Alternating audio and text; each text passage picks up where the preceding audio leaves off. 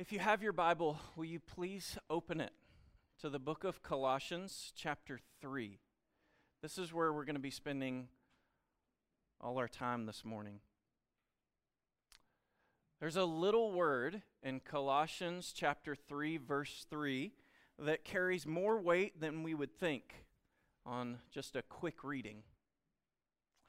The word is hidden. It's actually worth underlining if you do that in your Bible. The word hidden. The word has already been used twice in this brief letter from Paul to the church in Colossae. First, it was in chapter 1, verse 26. There, Paul spoke of the mystery that was hidden for ages and generations, but is now revealed to God's saints. Now, what's this hidden mystery that Paul is speaking of there? The mystery, we're told, is Christ in you, the hope of glory. Then the word pops up again just a few verses later in chapter 2, verse 3. Here, Paul tells this young church about an internal battle that's going on within him, because he so deeply desires that they would be encouraged in their faith, that they would be united together in love, and that they would reach a full, mature understanding of Christ. Here's how he describes Christ in this passage, chapter 2, verse 3. Christ is the one in whom are hidden all the treasures of wisdom and knowledge. So here, where we are in chapter 3, is the third time Paul has used this little word, hidden. Here he says in verse 3, you have died, and your life is hidden with Christ in God. What are we to make of this hiddenness? We have Christ as the hidden mystery first. Then we have Christ in whom are hidden all the treasures of wisdom and knowledge. And then we also have our own lives that Paul says are hidden in Christ. What does it mean to say specifically that Kent Williamson's life was hidden in Christ? I was also with Mr. Ken Hansen earlier this week. His earthly life is slowly disappearing. What does it mean to say that Mr. Ken's life is hidden in Christ?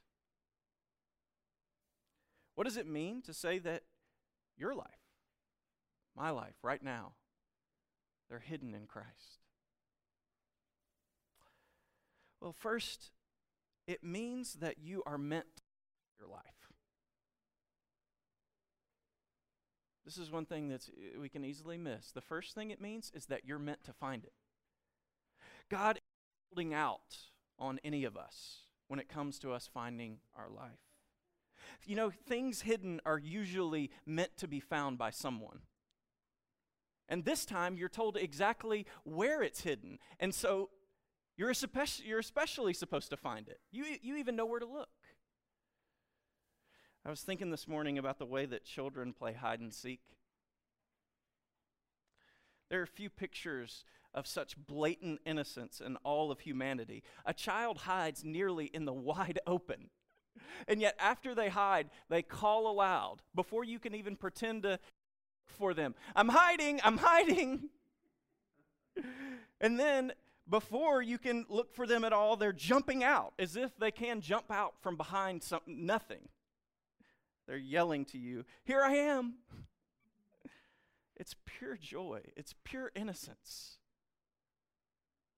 But think about the way a child gets better at hiding as they get older. There's a sinister quality to this. They can now scare you. But then there's another level to it. The older we get, the better we get at hiding our inner life too. The better we get at hiding from others as well as from ourselves. Now, at this point, I think we can start to make a connection with another place in Scripture that I think is the foundation for all of this business of Paul talking about hiddenness, things being hidden. Where else in Scripture do you have people hiding? The creation story, the story of Adam and Eve. The first humans made hiding into something sinister and dark. They didn't want to be found because they believed that being found would mean being exposed, living a life of eternal shame.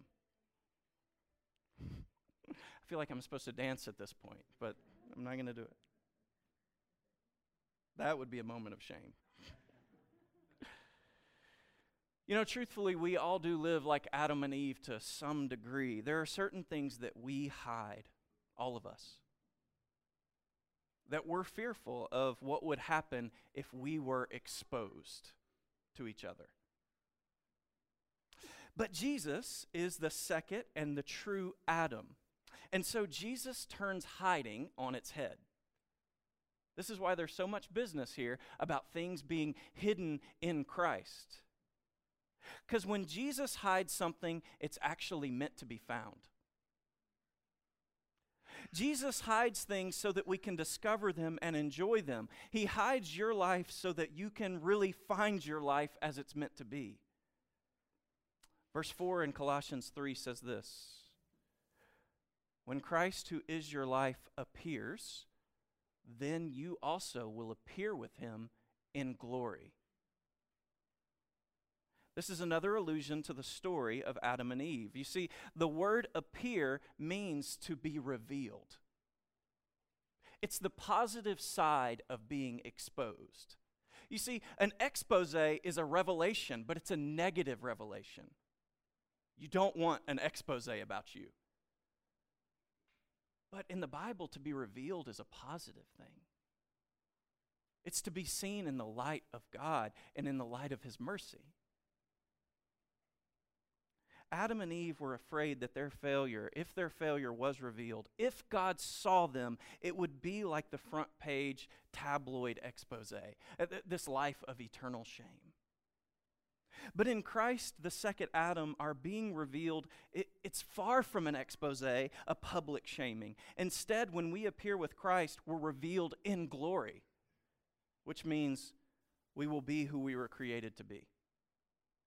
That's what it means when humans appear with Christ in glory. We take on his glory with him. This is what the church father Irenaeus meant when he said that the glory of God is man fully alive. The glory of God is man fully alive. When a human being discovers life in Christ, they begin to become fully alive.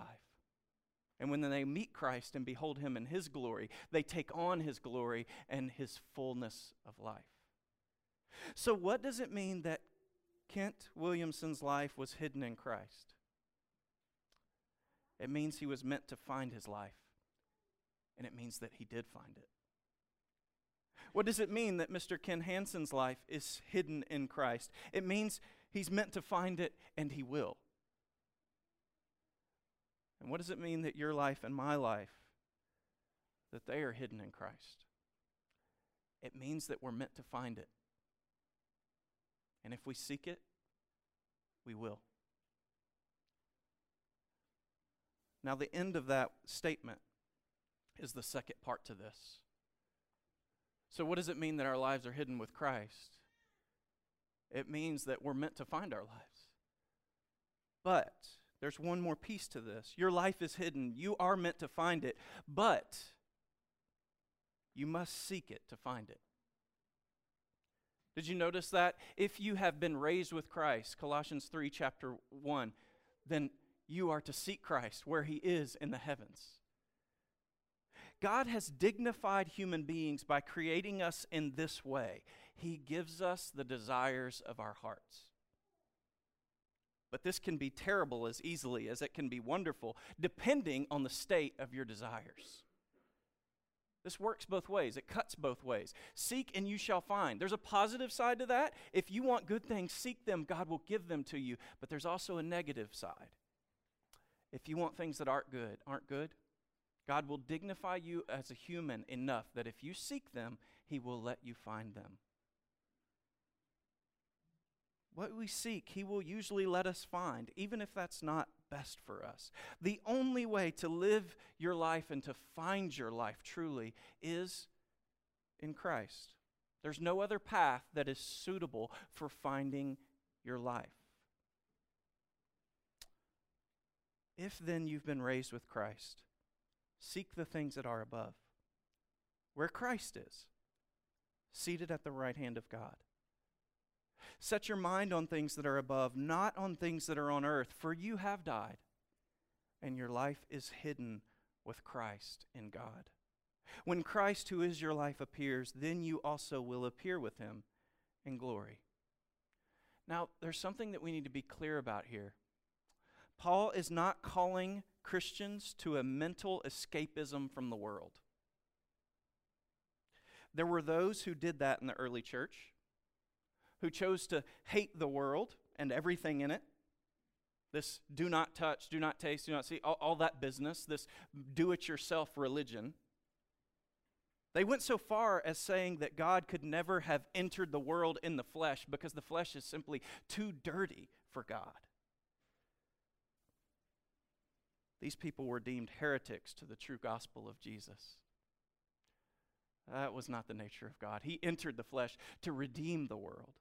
And so Paul isn't calling for a mental escapism. He's saying that Christians have been baptized into Jesus' death. They've been raised into the life of His resurrection. And so the orientation of our lives in the world is to be like that of Jesus in His resurrected body. In other words, we live in the world with a different orientation. We're not oriented by the world itself, but by heaven. There are innumerable ways in which Christians can become co-opted by the world and begin to seek it as primary, heaven as secondary. One of the big ways we can do this is by turning really good things in our lives into idols, into gods. And in that case, we're still becoming oriented by the world rather than by heaven. But Christians instead are to continually pray the Lord's Prayer that God's will would be done on earth as it is in heaven. And to fully offer that prayer with everything that we are, we have to continually orient ourselves toward Christ and His reign in heaven.